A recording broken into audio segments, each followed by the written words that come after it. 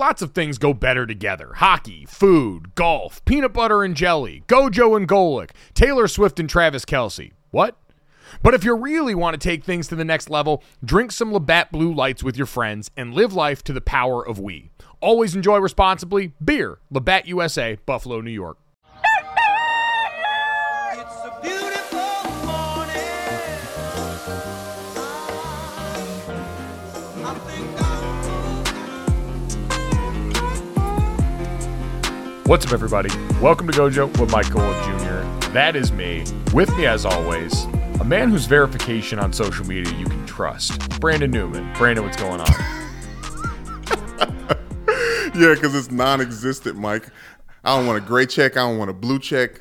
I'm thorough in these streets. Oh, man, it's gotten Verified in these streets. What am I saying? It's gotten exactly where we expected on Twitter very quickly with this man Elon, who basically came out and said the other day, we're going to continue to do dumb things and try them, and if they don't work, do different things, as we have seen Twitter experiment with various degrees of verification that led us to yesterday already the thing that we said would happen happening. And this is in the comparative, easy place of sports, where it is someone impersonating Adam Schefter, circulating news that the Raiders had parted ways with Josh McDaniels as their head coach.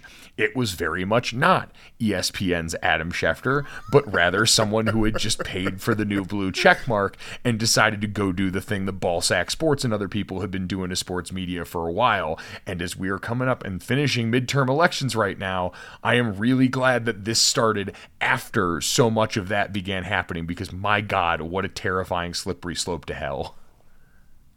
A terrifying slippery slope indeed. One that, if they knew the power that they had, Mike, if they could create a fake FBI account, a fake CIA account, but no, we're orchestrating LeBron trades from the Lakers and Josh McDaniel being fired from the Raiders. Which, again, I want to reiterate off the top, because we are a podcast here at Gojo that you should download, subscribe, rate, and review, leave us a 5-star rating, and check us out on the DraftKings YouTube channel that is dedicated to finding the actual truth and making sure we parse through and don't get got by the internet so that you don't get got by the internet. Because we said from day one we were going to be your timeline in your ears, and we're trying to show you right now it's time to keep your head on a swivel, because we saw plenty of people that are verified in the old way of verified, that are supposed to be reliable media sources, getting got by this when you're scrolling the timeline quick looking for news, because damn it, that's what they are going to attempt to do, these new world blue check marks. And as someone that's just a man of the people and gullible as hell, I'll be the one to bring news to your attention, just so Mike can correct it. But make sure you listen when Mike corrects it, because I'll come up here with some shit that is just not true on the internet. Exactly. And we're going to try and parse that out and make sure that we figure it out, because man, oh man, this is going to be a lot to keep track of. Really not looking forward to that, Brandon. Really looking forward to today's show, though. We got a great one. We are excited. Marcus Freeman, Notre Dame's head football coach, is going to join us fresh off. I say fresh off. It's a Thursday, so he's had some time to recover from their win over Clemson. Talking about, I know that's a big one. It was. The reverb of that one is strong. So we'll talk to Marcus about what it was like on the field after the Clemson win, what they've got coming up down the stretch of the season as Notre Dame is back and ranked in the latest round of the college football playoff poll, and finding a like-minded individual and understanding that you can start decorating for Christmas as soon as you damn well want. Marcus Freeman is a man who gets it. I am. No, he's a man who gets it, but he's also someone who is he knows what the people want, Mike. Like coaches never half-ass any idea. So when you hear of an idea that you don't agree with from a coach, it sounds more legitimate, more verified, if you will, than it ever has. So I'm a big Thanksgiving decoration guy, but Marcus Freeman got me thinking about skipping it. And I hope everyone else gives him a chance. Hear him out. He's a great guy. We're excited to talk to him there. We also have a very interesting list that came out relative to NFL coaches and the history of the chocolate chip cookie that you will not want to miss, because people saw the tweet going around yesterday, and we've got a little added context to a particularly political chocolate chip cookie tweet that we want to get to. But in the meantime, Brandon, the association kind of has the middle of the week right now during the NFL week where stuff happens and we kind of perk our ears up every now and then. First and foremost, I wanted to do a wellness check on you. LeBron James left last night's loss to the Clippers with what is now being billed as a groin injury that they're going to get some imaging done on today. The 2-9 Lakers and an injured LeBron who had a hell of a game. Now they lost, but he had 30 points and a bunch of other good counting LeBron stats that came along with that. How you feeling? You okay? Yeah, actually I'm okay because the Lakers are bad anyways. What are they? 2 and a number. They've won 2 games, 2-9. Yes. I feel like the same way the first 2 minutes or the first 15 plays of a game is scripted for the NFL.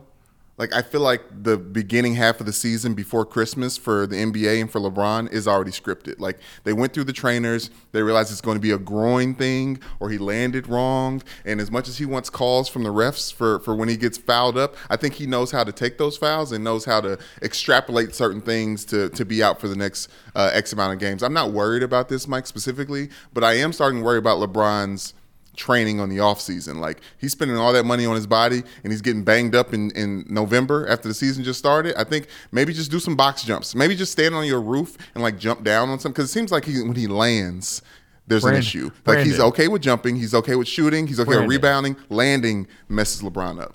Brandon, he's old. This is just what happens when you're old. He's 37 years old.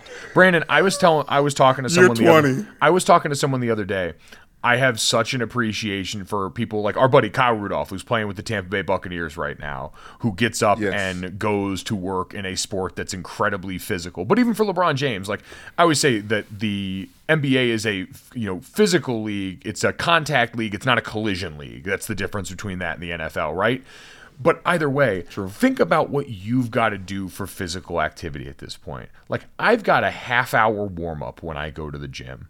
I've got a foam roll every day just so my hips and back all can feel good enough to go and do all this stuff. And I am asked to do nothing dynamic on the other side of that. Like, I go and I get on the treadmill for a little bit. I push things in a straight line. I maybe mix in an Orange Theory every now and then, or like a Pilates class. I'm not having to go out and cut and react to somebody else and be dynamic. And so I think about the amount of times that I have hurt myself in the gym just doing those things as a 30-something-year-old adult. And then I think, wow, what if I was still trying to get ready for the rigors of an entire season of a sport?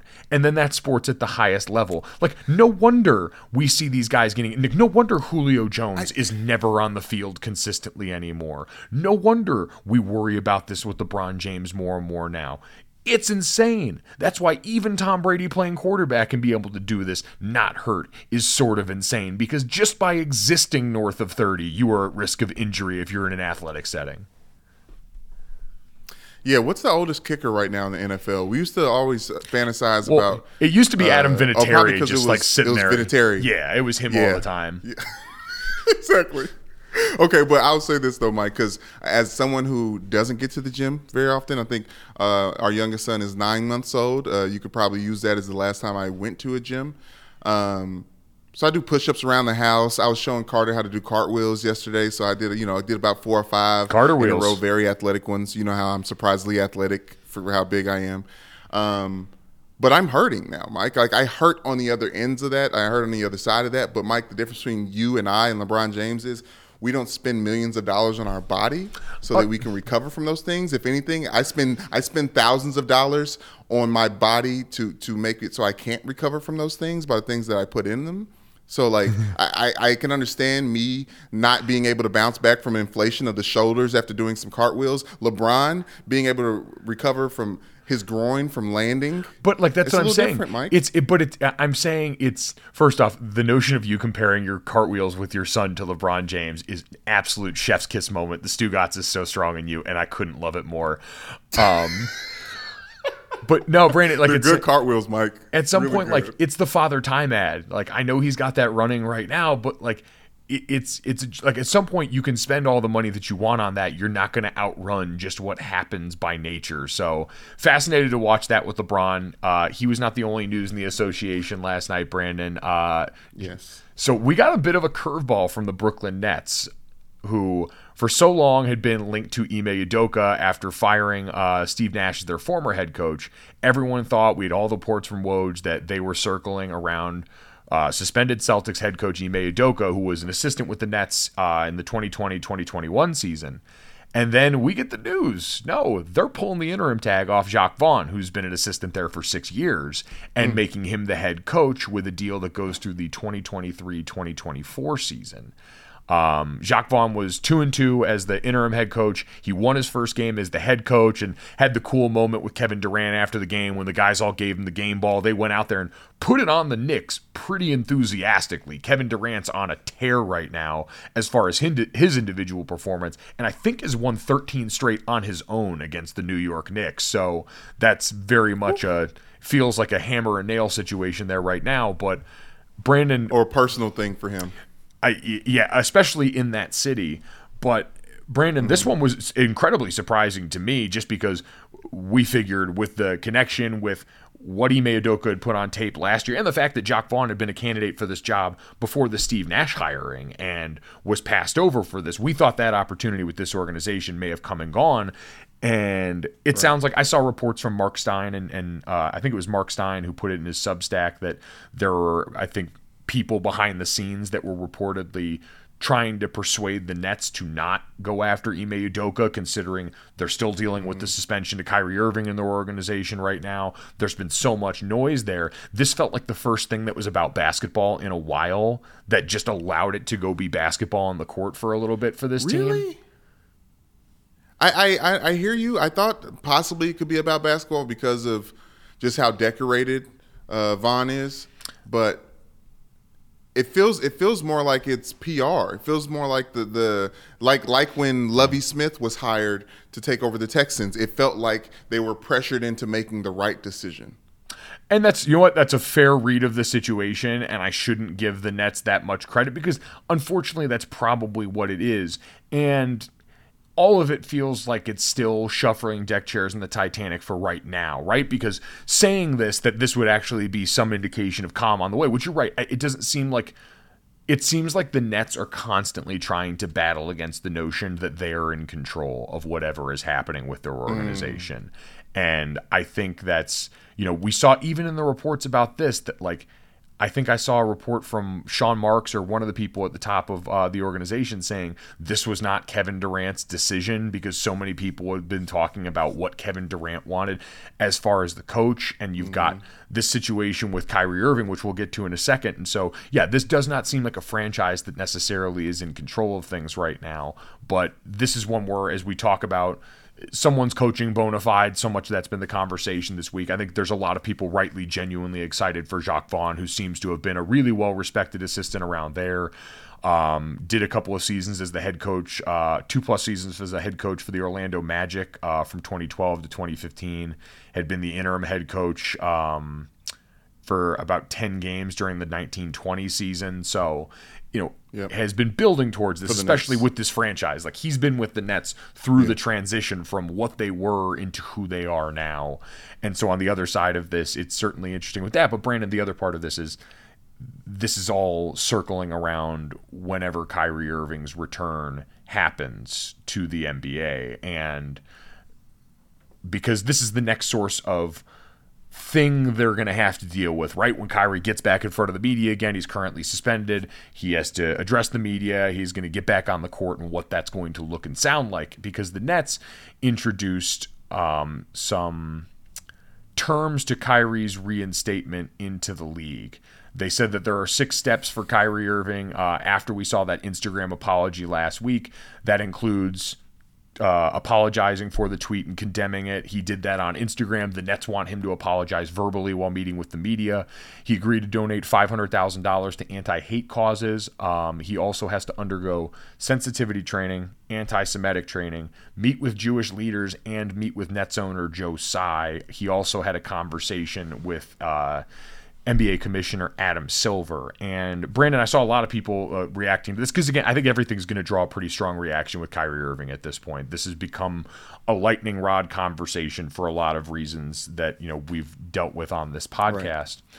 But I think I'm interested in the concept of what's happening here, because right now we've seen Jaylen Brown come out as someone who's a part of the Players Association talking about, I think we're going to appeal this suspension and the way that this is being laid out for his return, because it's been pointed out that according to him that there's no guideline that addresses social media posts in the NBA's collective bargaining agreement. So often these punishments go back to stuff like that. But Brandon, in a world where we've seen more and more outcry from the public when athletes do things and then are getting ready for the return to play, when we talk about a notion of second chances or someone's contrition and why they should be allowed back on a court other than their overwhelming physical gifts, one of the cries from the public has been transparency about the work that's being done, right? What is someone doing in order to find their way back to the court?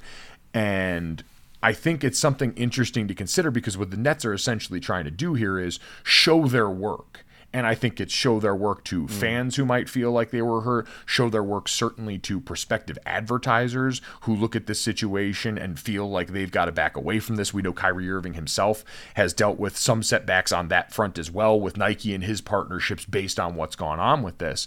And so I think it's interesting to consider, one, this as something we see more organizations do. I mean, listen, I want to separate very clearly the two things going on here.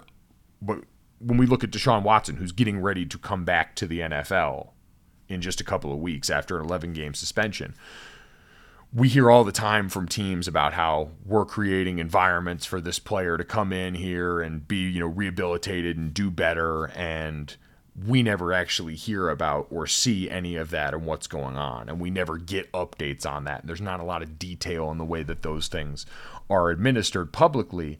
And I look at this and I go, all right, if you were able to take this idea and transpose it into more of those areas when it says, no, if this player is going to be a part of our team after, in those cases, committing some sort of very heinous off-the-court crime or being accused to that or being punished for that by the league, these are going to be the things that we as an organization need to see in order to feel comfortable having them back in our locker room environment as a face and as a part of our team. I think that's something that could be very worthwhile. I do just wonder, like in this case with what Jaylen Brown mentioned, is what is a players' association going to allow for when it comes to punishments that are usually collectively bargained, and how much are they going to push back? Yeah, Mike, I think that's important, because as much as these companies and leagues like to try to use these individual instances and people and players and actors as kind of the example, like the lead by example, like this is what happens if you tweet something that is against our policy of how players should conduct themselves in public. And Brandon, I just want to say all to that, of these things I that just are want to say happening. I just want to say to that standpoint, I want to very much Please. remove that conversation about Deshaun Watson and others. I'm pulling this out of this particular situation that we can address. And I'm not trying to create false equivalencies or anything like that. I'm merely taking this concept and trying to apply it elsewhere. Now, we can talk about how this applies to Kyrie Irving specifically in this case, because I know there's been a lot of people that have been reacting to that. So I just wanted to make that abundantly clear for people think because this is what happens when you've got suspensions involved in this stuff, is we start to do the comparative justice thing, and I don't want to do that right now. I'm looking at that part of the process in particular. So I'm sorry for interrupting you. I just wanted to make that abundantly clear.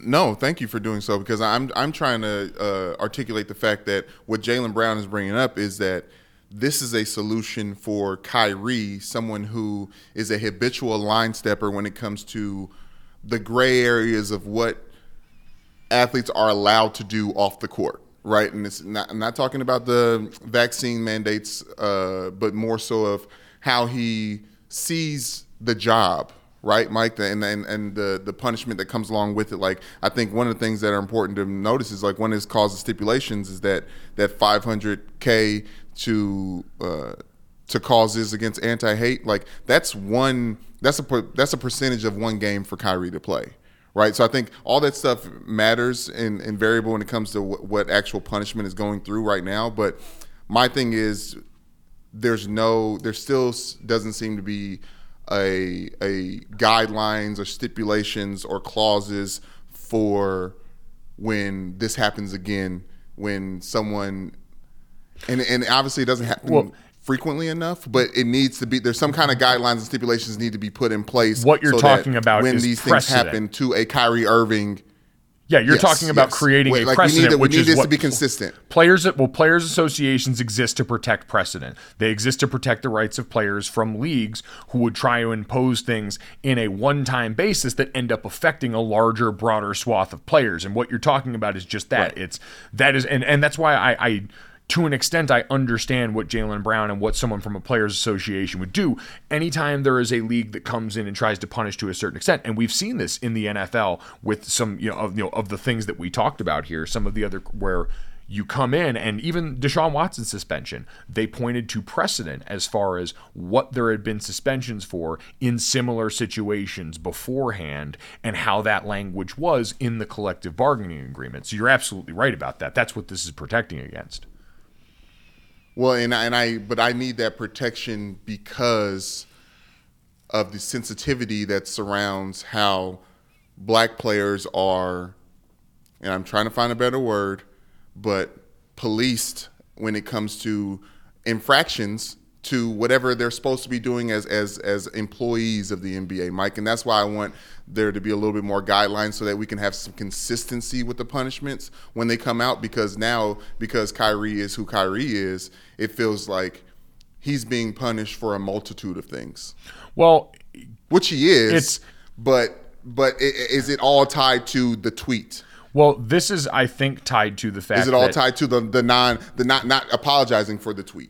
Yes. In short, yes, because Kyrie has also demonstrated himself in the past to be someone that has been unreliable in other areas or espoused views that kind of led down to this road, like all of Kyrie Irving's public conspiracy talk, all of him missing games for various things, the vaccine conversation around him and the way he's presented himself publicly. I think, yes, all of that works its way into where you would look at an I'm sorry and say, all right, how am I supposed to believe that at this point based on your track record and based on what this has done and affected publicly here? Because this is also happening because Kyrie Irving is good enough to return to play, right?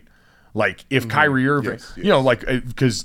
And again, I'm not equating the two things, but as far as infractions involving anti-Semitism, Myers Leonard is always the other name that comes to mind. And he's not playing basketball anymore, and likely is not going to be playing basketball again in the NBA because he's not as good at basketball as Kyrie Irving was. Now, his was also, an anti-Semitic slur uttered in public, and there's, a certain severity to that also exists. But I'm not down, but I don't want to downplay the severity of what Kyrie Irving did because it is very serious, and we are right to take this seriously with the influence that he has. But this is all like conversation because they at some point do want him back still enough as a basketball player to go through all of this, right? Like think about the other read of this is that the Nets laying this out are doing so to make it clear enough to fans and advertisers and everyone else who can see this that, one, maybe there's some of that team like, hey, we want to feel like we're in control, but two, we are paying this guy a lot of money to be great at basketball, and we'd still like to recoup some of that great at basketball because we believe that's there, or else they wouldn't jump through all these hoops.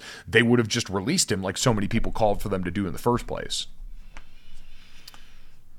Yeah, and that's the one that that talking about showing your work. That was one of those moves that like it's very clear how people feel about certain things. Where with this, Mike, even as everything's laid out, there's no way that people can check up on the clauses that are for Kyrie's reinstatement. Like, I think there's a reality to the fact that with all this stuff laid out and as many people are upset or not upset, thinking there should be more or less for Kyrie to get reinstated back with the Nets and back in the NBA, like most things, Mike, like when you get punished in the criminal court system, he's probably going to get off on good behavior. Like this is probably not going to be as severe as it looks on paper, but we hope that the education is severe for Kyrie. Well, and like I don't think again outside of the fine, which remember that was something that they threw out there beforehand that the group that they were trying to give the money to actually denied, because Kyrie Irving was not contrite in public after the Nets tried to just trot that out. That was supposed to be the original punishment. And I think that's another part of this, Brandon, is this happened because Kyrie Irving didn't just come out and say, hey, I'm sorry, my bad to begin with. I shouldn't have said and done this, and shown that contrition in public. They got defiance. And so now in the Nets' eyes, they've got to, again, the burden of proof is on them to say, hey, no, this guy really means it, and this is how we're going to show you that he means it. And so I look at this, and again, I don't want to get too caught up on the Kyrie portion of this, because I think at this point people feel so strongly about the Kyrie Irving thing for reasons I don't really want to dive into on here, because a lot of this I think boils back to some people not looking at what Kyrie said as all that wrong or all that harmful, and I just think it is wrong and harmful. And so I don't want to do that on here. It's wrong and harmful, and I think punishing it is understandable, and I think because of the way he went about it, we got to this point now where I look at this idea of punishment and I wonder, could this format be closer to what we've all been asking for as a public, to when an athlete has an infraction away from the court, away from the field, a crime, something like this, where we're all looking and wondering, all right, does this person really think or feel or has done anything differently to show they can go back out there on the court, and we as a public can look at this and feel a little less conflicted ourselves because we feel like this person's done the work. This might be something closer to what we could see from more organizations going forward, depending on how that's received by players' associations. So a lot to digest there. I think it's interesting because right now it feels so different than what we're used to. I know other things have involved this before, but again, high-profile case and even more strict laid-out terms here that make this something to consider. We're going to take a break, and then when we come back, we are going to give you something to consider in the form of Notre Dame's head football coach, Marcus Freeman, who's going to stop by and chat with us next. Growing up playing sports, I learned really quickly that how you do the little things is how you're going to do everything. That's why coaches always harped on us about having our hand behind the line on sprints or picking up our locker, because that was going to directly translate to critical moments on the field, making sure we're lined up right, taking the right steps so we can go out there and execute and win ball games. Small actions can have big benefits, just like how taking care of your gut can support your entire body's health. That's where our friends at Seed come into play. Seed's DSO1 Daily Symbiotic is going to benefit your gut, skin, and heart health in just 2 little capsules a day.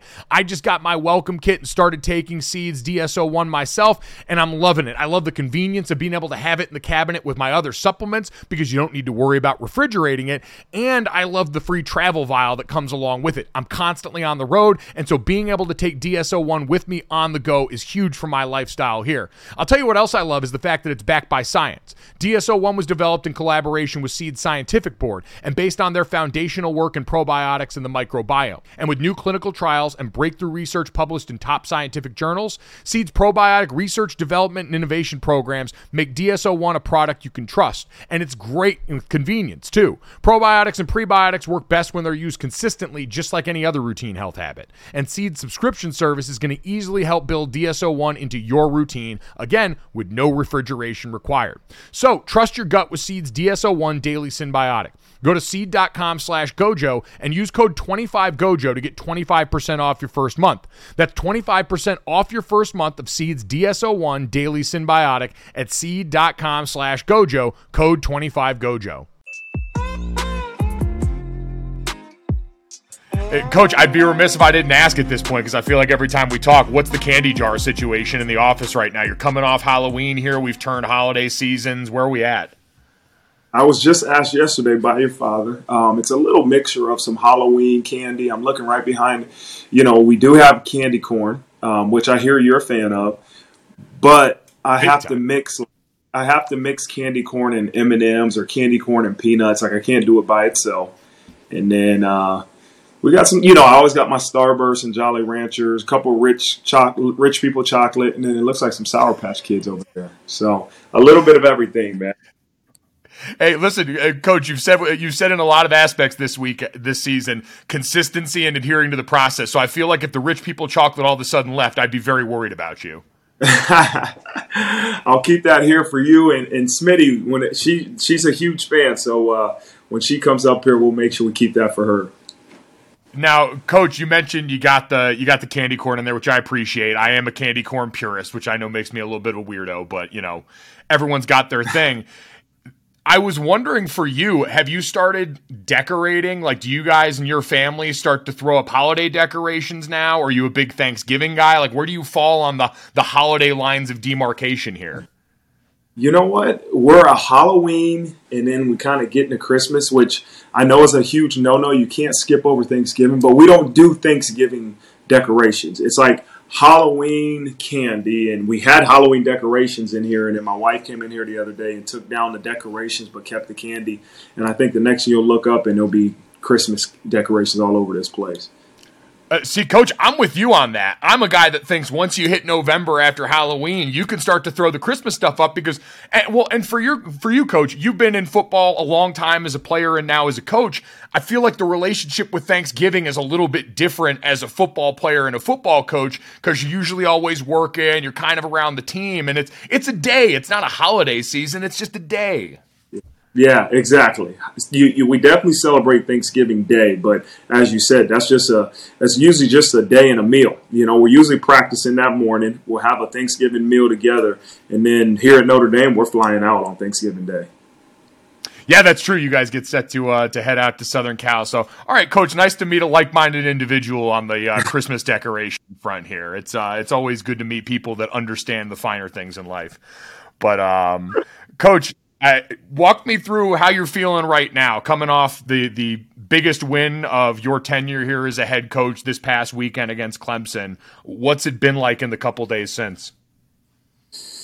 Well, the reality is wins are short-lived around here, and we're getting ready for a Navy team and a triple option and a completely different offense. As I think back to Saturday, what a special night. It was really an unbelievable experience. You're really happy with the way your team played. We really played well in all three phases. And then to do it at home, to do it against a team like Clemson and to have your fans rush the field, it was an extremely special night that you wish you would appreciate it more than bottle it up. But, as I said, wins are short-lived. Losses seem like they last forever around here, but wins are short-lived, and we got to move forward for Navy. Coach, had you been a part of a field storming before? Had you been as a player or a coach where the field had been stormed?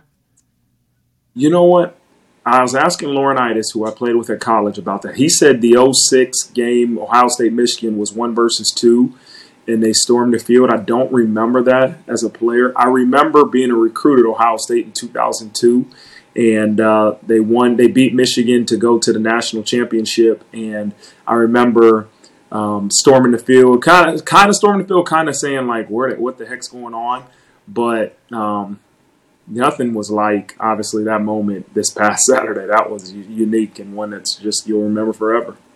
Did you see anything wild when you were down there on the field? I'm sure it felt like stuff was coming at you 1,000 miles an hour. You got fans in the interview with you. Was there anything that stuck out to you as far as what you saw from the fans on the field? Well, I remember the police were saying, hey, they're going to storm the field. And I'm like, okay, all right, it isn't a big deal. And we run in the middle of the field, and I can see the fans a little bit, talk to Coach Sweeney for a while, and then we're getting ready to do the interview, and I can just feel people pushing. And I, there's a little delay before the interview starts, and I'm like yelling at kids, like, get back, and nobody's listening. And then we do the interview, which was awesome. And then as we're getting finished with the interview, I'm like, I tell the police, I said, let's enjoy this. I want to stay down here. Let's go sing the alma mater. They're like, no, we need to get out. Like, let's sing. Let's go over and sing the alma mater. About halfway through it, I'm like, get me out of here. And I'm like holding on to the belt of the police officer, and they're pushing people trying to get me out of there. And it can be kind of scary, even for a guy like me with police security, man. It became a little bit claustrophobic, but I couldn't imagine if I was just out there with no help, man. It can be a little wild. And it took forever for our players to get back into the locker room, forever. Who was the last guy back in the locker room after all that? Who was out celebrating the win the hardest? Well, the one I noticed was Ben Morrison because usually after games I call up one guy on offense and one guy on defense, and we called up Michael Mayer, and he said a couple words, and I'm like, let's bring up the young guy, Benjamin Morrison, and Everybody's looking around, and he's nowhere to be found. And I'm like, okay, I guess we're going to get into the prayer. And next thing you know, we're about to go into the prayer. Here he comes walking in, and I'll start ripping his tail right in the middle of the locker room, like, we're waiting on you, and this is your moment. But it was those are things that are really cool, man. And I'm sure he was on cloud nine. I can't even imagine. And there was a lot of stuff like that to celebrate. Benjamin, like you said, was incredible. Michael has another record-setting performance. I know for you, as soon as the game was over, saw a lot being made. You're a football guy. You go and start grinding the tape right away. You want to go back and watch all that. So as you're sitting there in that dark room watching tape after the game, what jumped out to you as far as the things you really liked and saw from your team on that second watch after you had just gone through it live? Yeah, it was. It took a little while. My wife came up with the kids, and I think she wanted to celebrate and hang out a little bit. And I told her, "Hey, you got to get the kids out of here, and I need to kind of watch some film. And really, the quicker I can watch this film, the quicker I can get home, and then we can celebrate at home." But watching it, the things on offense that I really liked is that I think we only have 1 3-and-out. And the ability to sustain drives and to run the ball and really control the tempo and the time management of the game was huge. And that's something that we knew going into the game we had to do. Defensively, the ability, we challenged our guys defensively. We had to be able to stop the runs or the quick passing game on the perimeter. And I loved what I saw early in the game from our defense and stopping the perimeter offense that they had. And then obviously the punt block to start it off, that was huge. That was a huge play for us. And the sustained urgency that we had, like that was a challenge. I didn't want urgency to start the game. It was endless urgency. It never stopped. And I thought until the final, moments ticked down that our team and our program played with urgency.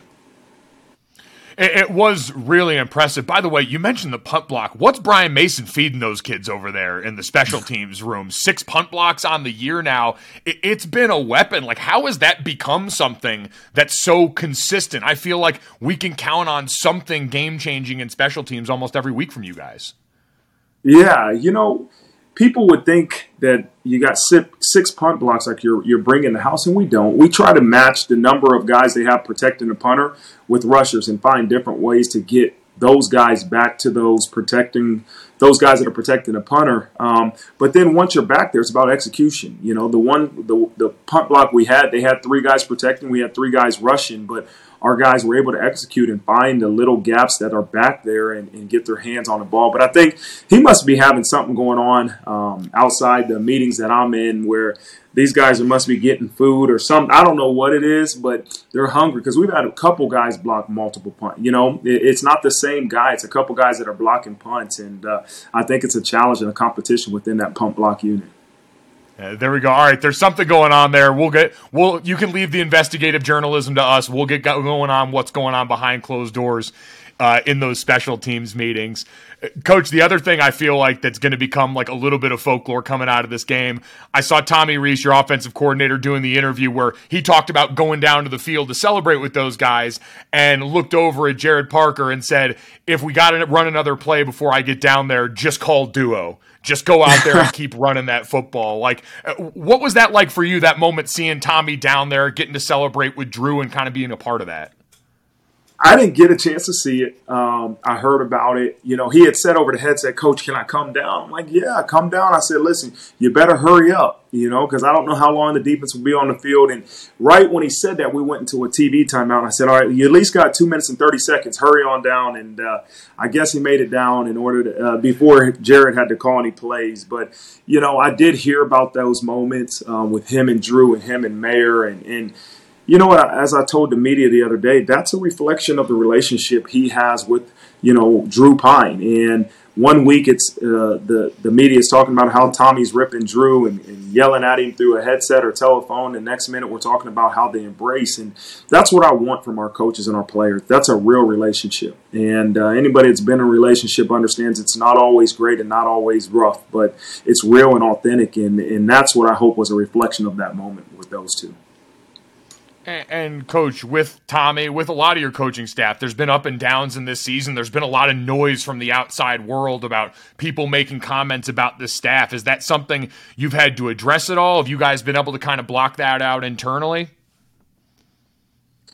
That's my message to these guys is that you have to block out the noise. You have to, it can be so loud, and but ultimately we control the volume, right? You don't have to read stuff. You don't have to listen to that. But when you're with me, you understand that you got a head coach that has your back. But I'm also going to push our staff to be better. We have to be better, and it's never how you want it, right? And that it's never as good or as bad as maybe you see it or others will see it. But as long as we stay consistent in our belief, right? This road to where we want to go in life, this road and where we want to go this season is not always as we foresee it on the front end. And I think anybody that's achieved success can look back and say, thank God we didn't make split decisions based off of one game or one moment. This is an up and down road, but we have to continue to traject in a upward trend. And that's what we want to do, and that's what I think we're doing right now. It's definitely happening along the lines of scrimmage. Coach, you said at the beginning of the season, this is a unit and a team that's led by what goes on in the trenches, but how impressed have you been with the way the offensive lines come together and really become the identity for this team? It's been really impressive, to see 5 guys really from week 2, because Jarrett Patterson missed week 1, but really 5 guys in there, and the consistency and the cohesiveness of that unit. And Coach Harry Heaston, our offensive line coach, has done a tremendous job, but they're playing with so much confidence. I think early in the year we were trying to figure out, I knew I wanted to be an O-line, D-line driven program. I wanted to be able to run the ball, but we were still trying to figure out what was going to be the best plan for our offense. And it's taken some time. It's taken some losses. It's taken some ups and downs to say, okay, this is where our strengths are at this year. And that's the challenge of any coach is you can have a vision, but you got to understand what's the strength of your team. And you can be so bullheaded that you're trying to do something that might not be a strength. But our strength right now is our O-line and our running backs and ability to run the ball. And then for our quarterback to take advantage of the easy access throws that we're able to get. And then the other strength is obviously we got a tight end. It's not too bad that we can throw the ball up and he can make a lot of plays. So that's kind of our strength right now offensively. Yeah, Coach, Michael Mayer is one of the guys. So I also heard from a little birdie, a.k.a. the interview that you did with my father and Stu Gotts, that apparently you called that touchdown to Michael Mayer. Is that true? I might have encouraged it. I don't know if I called it. I told Coach Reese, I said, hey, man, listen, let's throw a pop pass. Let's try to throw a pop pass to Mayer. And he was as surprised as anybody else. And he was like, no, let's just keep running. I said, okay, good. Let's run it. You feel good about running the ball. And then right after we ran it again, he said, you sure I could throw the pop pass? And I'm like, sure, whatever. I don't know the play call, but it probably is going to work if you throw something to Mayer. And so he called a great play, a great formation. Like, it's easy to say, throw the ball here, right? That's the easy thing for me to do. But for Coach Reese to call that formation, you snuck Michael Mayer in the backfield and leaked him out, and he was open, wide open. What a great job and a great execution by that offensive staff. Coach, what stuck out to you about Michael Mayer behind the scenes? Like, I remember early in the season, something that I just noticed as an outsider when Drew was first inserted and there were some struggles going on with the passing game on offense. A ball sailed over Michael Mayer's head, and he was the first person running over to Drew on the sideline, kind of putting an arm around him. He's a guy that has so much ahead of him, is going to be such a great NFL player, and has rewritten these record books, who could have looked at this and thought, oh man, my offensive season might take a hit because of how we're producing right now. And that just really struck me as far as a guy who really seemed to get what he meant to this team as a leader. What's he been like behind the scenes for you guys, as there have been some ups and downs in this season?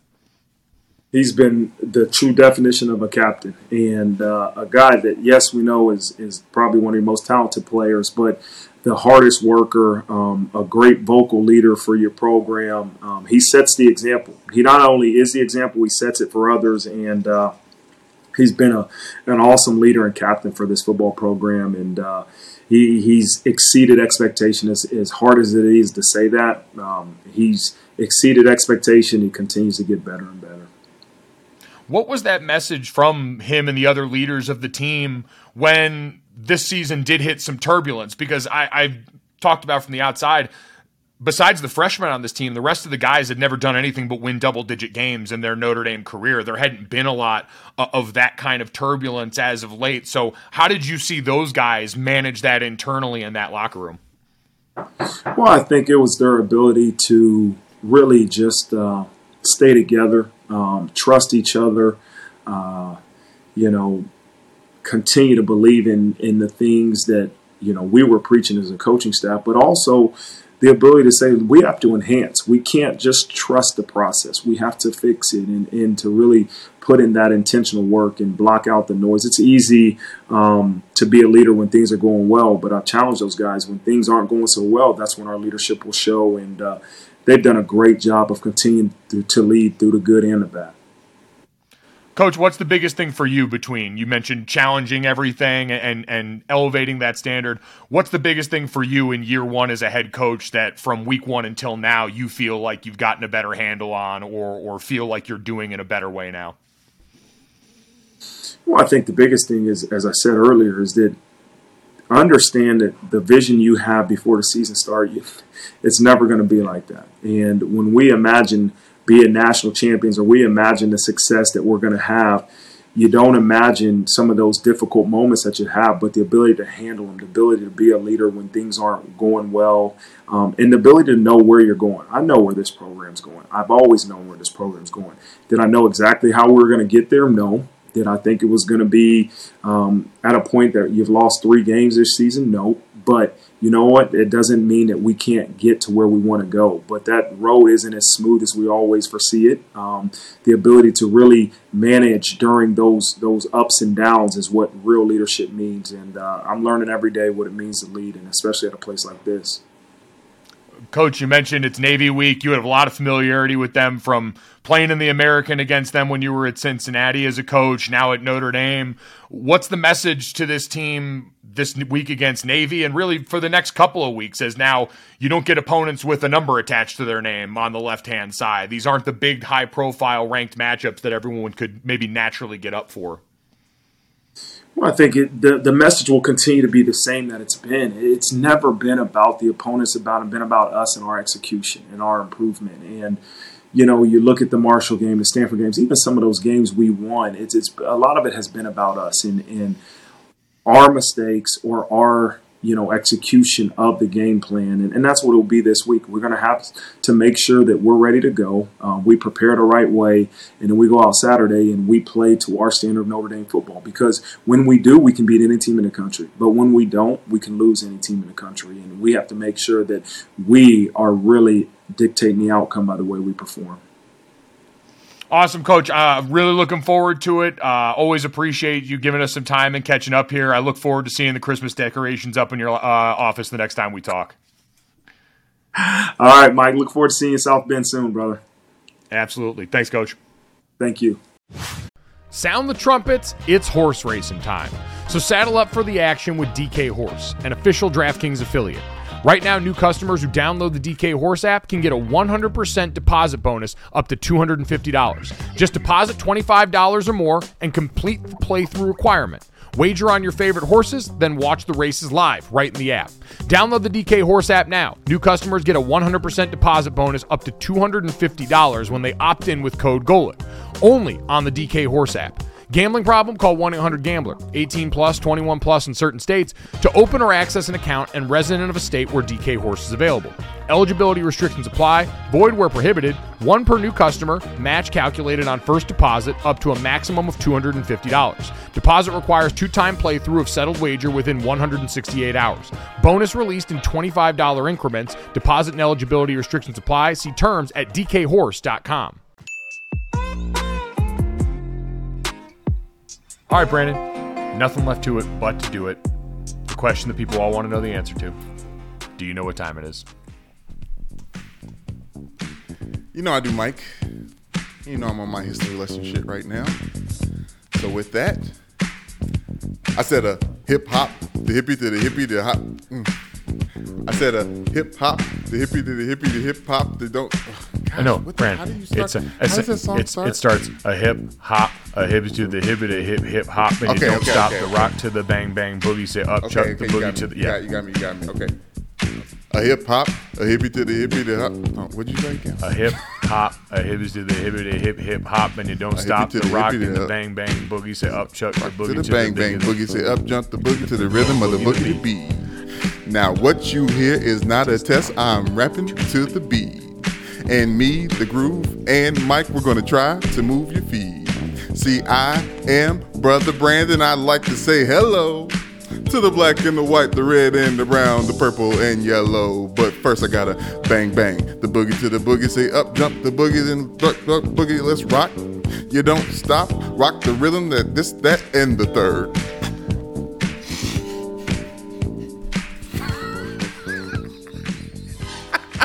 Pull the ripcord. As always, With the parachute flyer. as always, make sure you download, subscribe, rate, and review Gojo wherever you get your podcast. Leave us a 5-star rating and a review. As Brandon absolutely took the Sugar Hill Gang out behind a woodshed. Hey, and they deserve it. I don't want to shit on the founders, but if you do your research, that was a bunch of plagiarism left and right. But it was the first rap song to make Billboard charts. The first Billboard Top 100. First time the rap song was on the Billboard charts. 1979, Sugar Hill Gang. Y'all know that song. About 17 minutes long, the real version. I just tried to force my way through. Y'all know that one of song. Mike's Brandon verse. clearly doesn't. I do when I hear it, Mike. I do. And don't get me started, Mike, because we got to ask more questions. I'm gonna save an episode, but the fact that you said the first rap song you heard was in 2009 or no 2002, we got some questions. I mean, I was a little white kid from the suburbs who wasn't exposed to a lot of other things outside my small little bubble. 2009, Mike. No, it wasn't. You have heard. We're gonna go through a list. I got a bunch of raps. Brandon, it wasn't 2009. It was 2002. well before that. Yeah. It was 2002, but I was doing some research and thinking of the other big songs that I know you're a smart guy. You've done your research and you went back and like learned all the things, but we have more to talk about.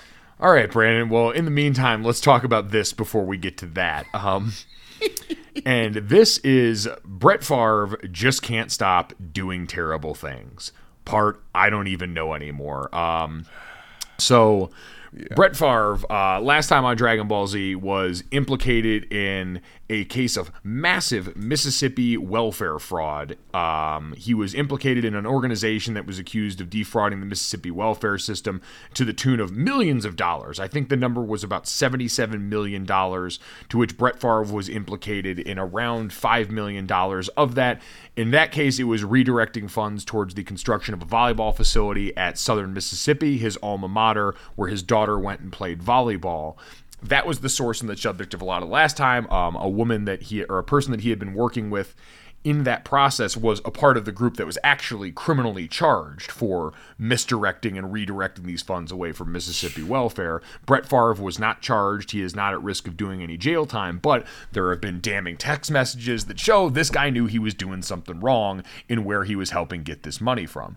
Fast forward to now, Brett Favre, according to an ESPN report, has apparently also been linked to financially backing two drug companies that allegedly overstate the effectiveness of their concussion drugs and their connection to the NFL. Now, Brandon, the levels to this are staggering because he also apparently helped back these funds, pumping some of his own money and then also trying to redirect some of these same sort of funds that were coming his way towards these concussion drugs, one of which was a nasal spray that was designed to treat concussions, and the other a cream to help limit or prevent concussions. And yes, Brandon, that groan is the appropriate response. A cream? The appropriate response as this man continues to descend further and further into villainy. Yes, Mike. Yes, he is crossed over. We are hearing the reports. We are now. It's like the you know what Pennyworth is? Pennyworth's a show on HBO that's like the beginning of Alfred as Batman's butler, like Alfred as a child, so how special he was growing up. Like, this is the origin story of Brett Favre, the villain.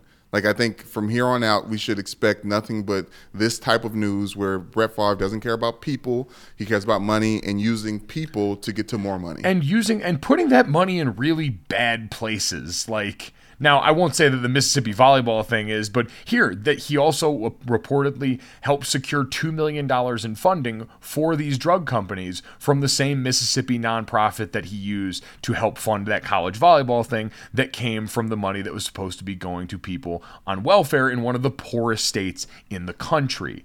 And they also, Brandon, apparently on the documents here, Van Landingham is the PhD in neuroscience who is the person actually involved in making these reported concussion drugs, tried to state on the documents that they were sending out to potential investors, overstating the effectiveness, also listing under key advisory members and associates, Dr. Alan Sills, the NFL's chief medical officer, Jeff Miller, the NFL's executive vice president of health and safety, and Brian Hainline, the NCAA's chief medical officer.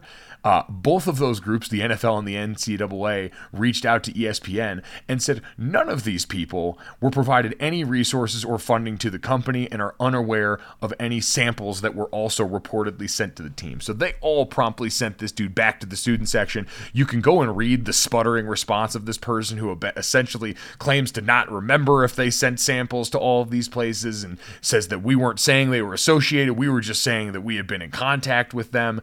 It is all such a not complete nonsense burger and a farce from these people.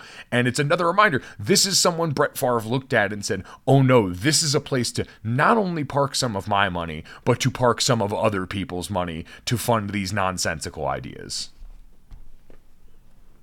I mean, they're not nonsensical, Mike. They're not real. I mean, they're predatory. Brett Favre, they're the poster child. Yeah, they're somewhat predatory, Well, trying to present these as easy solutions to a complex problem and one that is a big part of the sport that he played. Yes, definitely. It'd be like if it was a weight loss pill or a weight gain pill, and I'm the spokesman for it. Like the fact that Brett Favre is selling concussion medicine to people, random people. This isn't just like Gold Bond or Copper Tone, knee sleeve. Like, we know that Brett Favre might need that. The concussion nasal spray, Mike, this is dirty. Oh, yes, it does. It feels vile. Like, all of this feels vile. And again, we talked so much the other day about process and listening to Jim Irsay at the press conference with the Colts really not have any semblance of a process. I encourage everyone to go read the ESPN report about this and listen to this Van Landingham person go and try and defend and explain and absolutely fail miserably in the process. So this is a good reminder that Brett Favre, what he is doing is bad. Like we said, villain is starting to become a very applicable word to Brett Favre.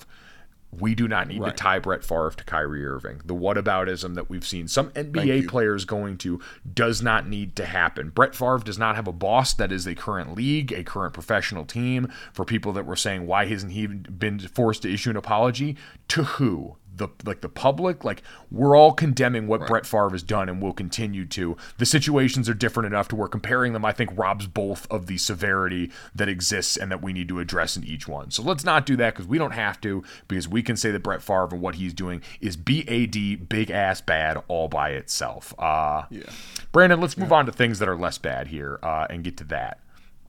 So we had midterm elections going on, lots of that in the mix, and one tweet, as we got into that midterm election eve, political Twitter and sports Twitter started to have the crossover that occurs when you have funny things like large senators and congressmen and things of that nature, and then tweets like this from Charlotte Alter, who's a senior correspondent at Time Magazine, who tweeted that Chuck Grassley, who was elected back into the Senate in Iowa, is 89 years old, will serve another 6-year term in the Senate in Iowa. She said, and this is the tweet, quote, Chuck Grassley, 89, who was born before the invention of the chocolate chip cookie, will serve another 6 years in the Senate. And everyone had a good laugh at that one, Brandon. I saw our friends over at the Dan Le Batard Show use that as the stat of the day. They have gone on to list a number of the other things that the 89-year-old Chuck Grassley is older than, and also point out that he is not the oldest sitting member of the Senate as well. So all of those things were an objectively funny part of a night that has a lot of seriousness to it. But Brandon, I couldn't stop there. decided to dig a little bit deeper here because I was interested. Like, oh, older than the chocolate chip cookie. Well, who invented the chocolate chip cookie? Went and did a little digging.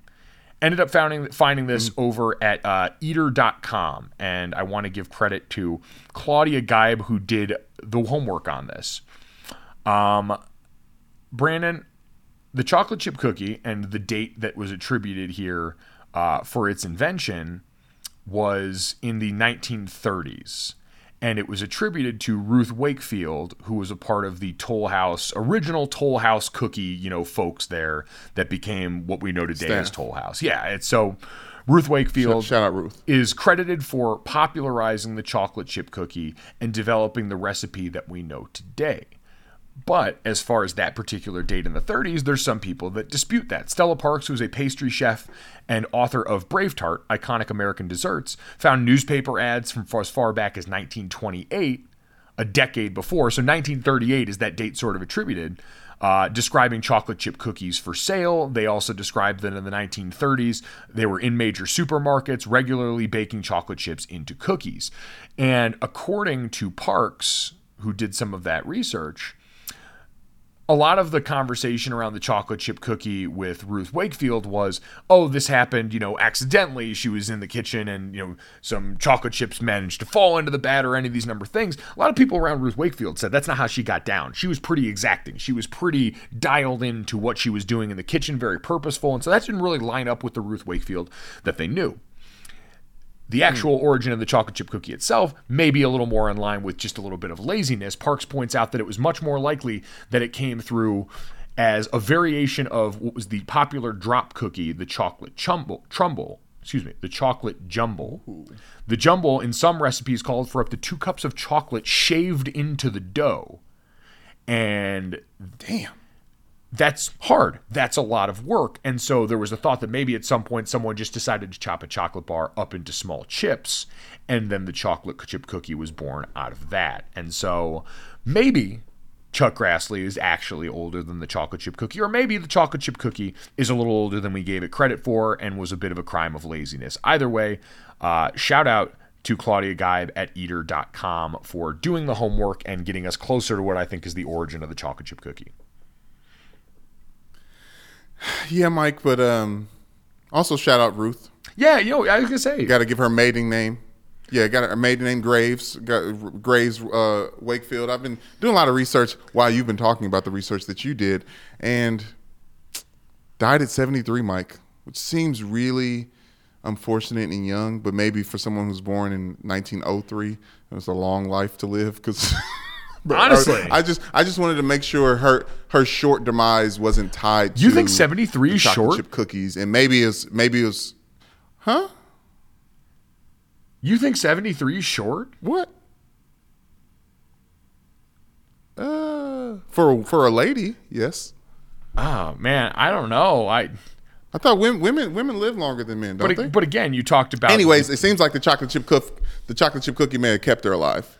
Yeah, longer. We can't rule that out. Every time I see a person that's over the age of 100 on the news, they're always like, I ate dirt or 3 Diet Cokes a day and chain smoked cigarettes, and I'm 120 and all my doctors are dead. So yeah, it's the Alex Kirshner principle. Life is short. Eat at Arby's. And eat chocolate chip cookies because that's always cool too. Hey, yeah, talk about it. By the way, life expectancy for women.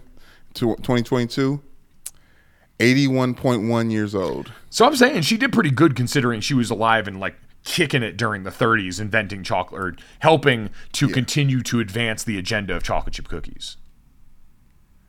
I can't imagine. She's from like Boston area. I can't imagine how hopping the Boston area was in the 1920s in your 20s. Oh my God. Especially if you're the person that's out here getting credit for inventing chocolate chip cookies. Like, could you imagine someone who walks in and is like, hey man, listen, I got something I want to show you. I've been in the lab, pen in the pad, trying to get this damn label off, and I think I've really found something. Matt, like, honestly, we talked about smells yesterday with Jess and Charlotte. Walking in any room in the 20s with some, everyone's hopped up on, I imagine, some really potent cocaine, and like the smell of chocolate chip cookies comes in. They're like, what the fuck is that? Yeah. Am I high or does this smell great?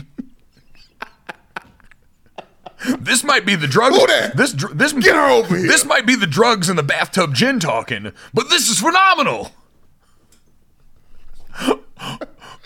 Oh, club. What's the club in New York? We're gonna get off of this, but club. It was like the swingers club, like all the celebrities were at in New York. Is it Club 70, Club 23, something? Club 23 was the small dive bar in South Bend, Indiana that used to serve frozen Long Island iced teas. So no, it was not Club 23.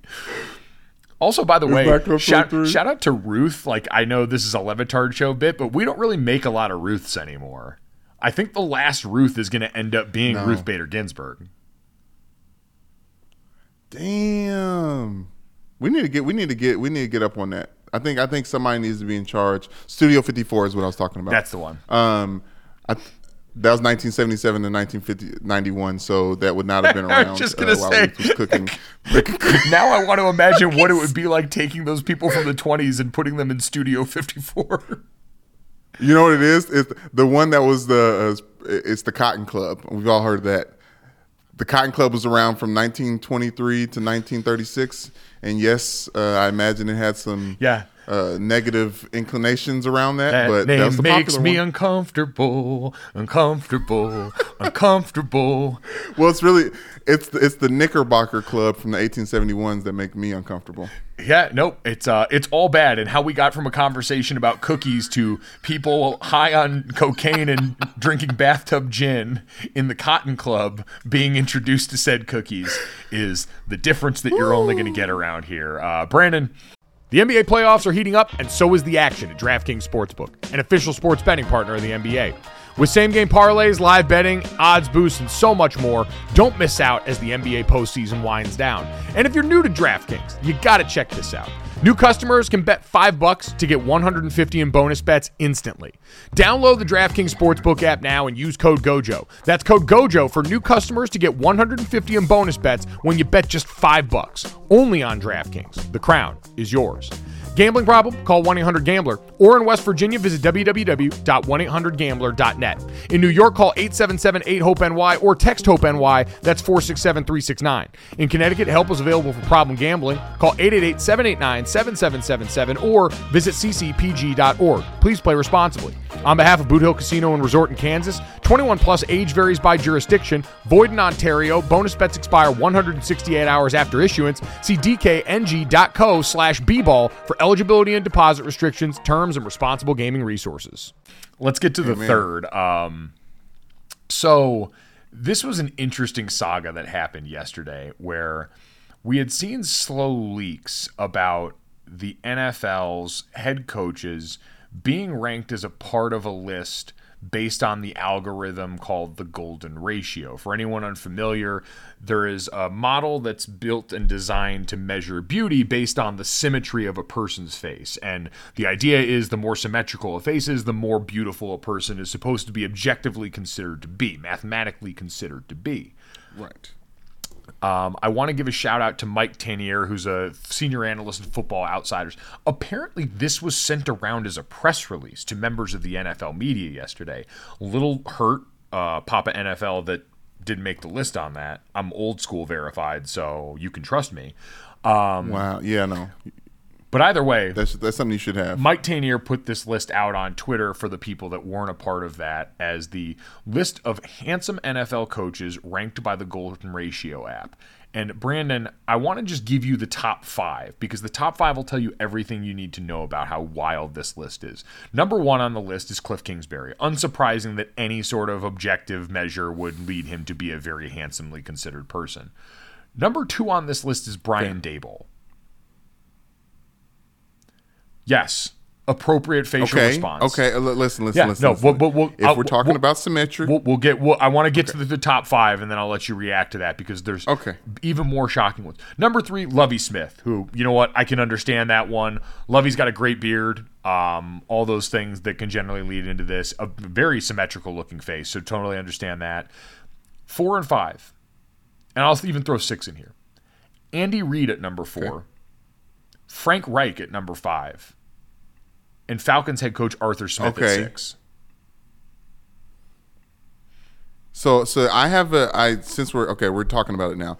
I don't have an issue with. I probably don't have an issue with 1 to 5, but 6 throws it off for me because I don't think Arthur Smith's is Arthur Smith correct? Yeah. I don't believe his face is doing anything for anyone, not even in the symmetrical conversation. All the rest of these people, I think about one half of their face, I'm like, oh. And I see the other half of their face, I'm like, okay. Right? Like, I see that with everyone. Brian Daboll, I think, is a little bit different. I think they're definitely favoriting the beards for symmetry. Like, if you have the same amount of length on one side, it may, like, kind of boost it, the reins of it, because Andy Reid with that mustache. And then I think Frank Reich, like, honestly, he's probably one of the more handsome coaches in the NFL, period. Obviously, he no longer is a coach in the NFL, but up until last week, he was. I think Frank Reich was, like, handsome in the Mad Men era. Like, he seemed like he would have been really at home on that show. But John Hamm is still handsome. So he kind of gives me John Hamm vibes. I think John Hamm, more of that conversation is around, like, gray sweatpants season and the folklore surrounding that, but... Stop. No one's thinking about John Hamm's penis. I think a lot of people are thinking about John Hamm's penis. Okay. The other ones that were surprising on here, like, as far as, like, over-under properly rated, Kyle Shanahan at 7, properly rated. Like, you know, looks like he could be on Succession. Like, all those things are pretty accurate in his description. Yeah. Rob Saleh at 11 seems a bit low given what the golden ratio seems to skew, which is, especially for bald guys, it seems to help in the symmetry conversation, because for guys like Matt LaFleur, who's all the way down at 23, I wonder how much of that is his hair being factored into this, because the hair is not symmetrical. It's got the cool swoosh because he's got a cool haircut. And also, when it comes to symmetry, Mike, there's no way that thin-ass chin strap is even on both sides, or that thin-ass mustache. No, but, like, he should not be below Nick Sirianni. Nick Sirianni and Pete Carroll tied at 19 is also a huge mindfuck. Like, I don't know how those two things are supposed to be the same, and I don't know who should feel weirder about that. Oh, Pete Carroll should be in the top 10, no? No, Pete Carroll looks... Pete Carroll, I think... Come on, Mike. I think the Levitard Show Looks Like game has done Pete Carroll looks like an Eastern European grandmother before. No one has saying an Eastern European grandmother isn't adorable. Well, adorable and objectively handsome are two different things, although maybe it's not. The other one that I had a real big issue with was Dan Campbell down at 25, and maybe this is just me bringing his physique into it, but he is grizzled in the ways that I appreciate. No. Because Dan Campbell has the face of an old European grandmother. Like that's what I'm saying. Like, I think Dan Campbell looks more like what they trying to say Pete Carroll looks like, because Pete Carroll's got that smile, and Dan Campbell has a scowl. And I think that is a big, like, obviously Lovie Smith isn't smiling a lot. Brian Daboll is smiling a lot. Cliff Kingsbury isn't smiling a lot. I don't know, man. This is I want to see the back end, because it seems like a hodgepodge, but I do think Andy Reid is an attractive young man. I do think Cliff Kingsbury is an attractive young man. I think Lovie Smith is an attractive young man. Although you're calling all these grown old coaches handsome. Young men. At Gojo Show on Twitter. Let us know who else is over, under, or properly rated on this list. It's fascinating to look at here. The cutest coaches list. The cutest coaches list, where Kevin O'Connell is somehow at 32. Kevin O'Connell, who is like a delightful young lad. He's one of the younger coaches in the league. Very boyish. Like, I don't understand how he wound up down at 32 and who he hurt as a part of this golden ratio process. So at Gojo Show on Twitter is where you can tell us which NFL coaches you think are objectively the most handsome based on your golden ratio. We hope that by any metric and any means, you think we're a handsome podcast and you enjoy hanging out with us. If you did, make sure you download, subscribe, rate, review Gojo wherever you get your podcast. Leave us a 5-star rating and a review. And also make sure you check us out on the DraftKings YouTube channel, where you can see our page under the Gojo with Mike Golo Jr. playlist and see things like Marcus Freeman, who is an objectively handsome head coach in the world of college football, live and live in color on our YouTube page. Thanks so much. Enjoy Thursday Night Football. We'll talk to you tomorrow.